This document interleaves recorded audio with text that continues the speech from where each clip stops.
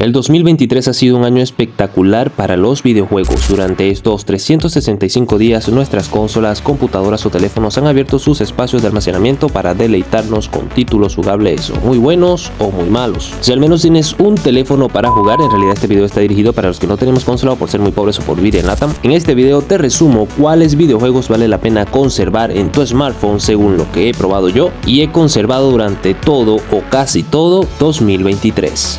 Empezaré por uno de los juegos que más ha sobrevivido en mi smartphone y no solo durante este 2023 sino que además durante el 2022. Les hablo de Altos Odyssey y la razón es sencilla. Este es uno de los videojuegos ocasionales que más disfrutas y que tiene un sinfín de niveles en los que debes poner a prueba tus habilidades para esquiar en la arena y cumplir los retos más extremos del desierto. Y por cierto, esa llama que ven por allí patinando se llama Felipe. Y el segundo videojuego en salvarse de la eliminación, también por segundo año consecutivo, es Sky, Niños de la Luz, uno de los títulos jugables de aventura más completo y alucinante que hallarás dentro de la Play Store. Una vez que descargues Sky es poco probable que lo envíes a la papelera. Cada cierto tiempo el juego es actualizado con una nueva temporada y lo mejor, puedes jugar junto a tus amigos. Si por el contrario quieres vivir metido en el túnel de los 80s, entonces debes tener Super Go instalado en tu smartphone. En este emulador de NES para teléfonos podrás revivir aquellas aventuras de Mario Bros y su hermano Luigi. Así es, podrás volverte adicto nuevamente al bigotón de las alcantarillas de manera gratis y legal.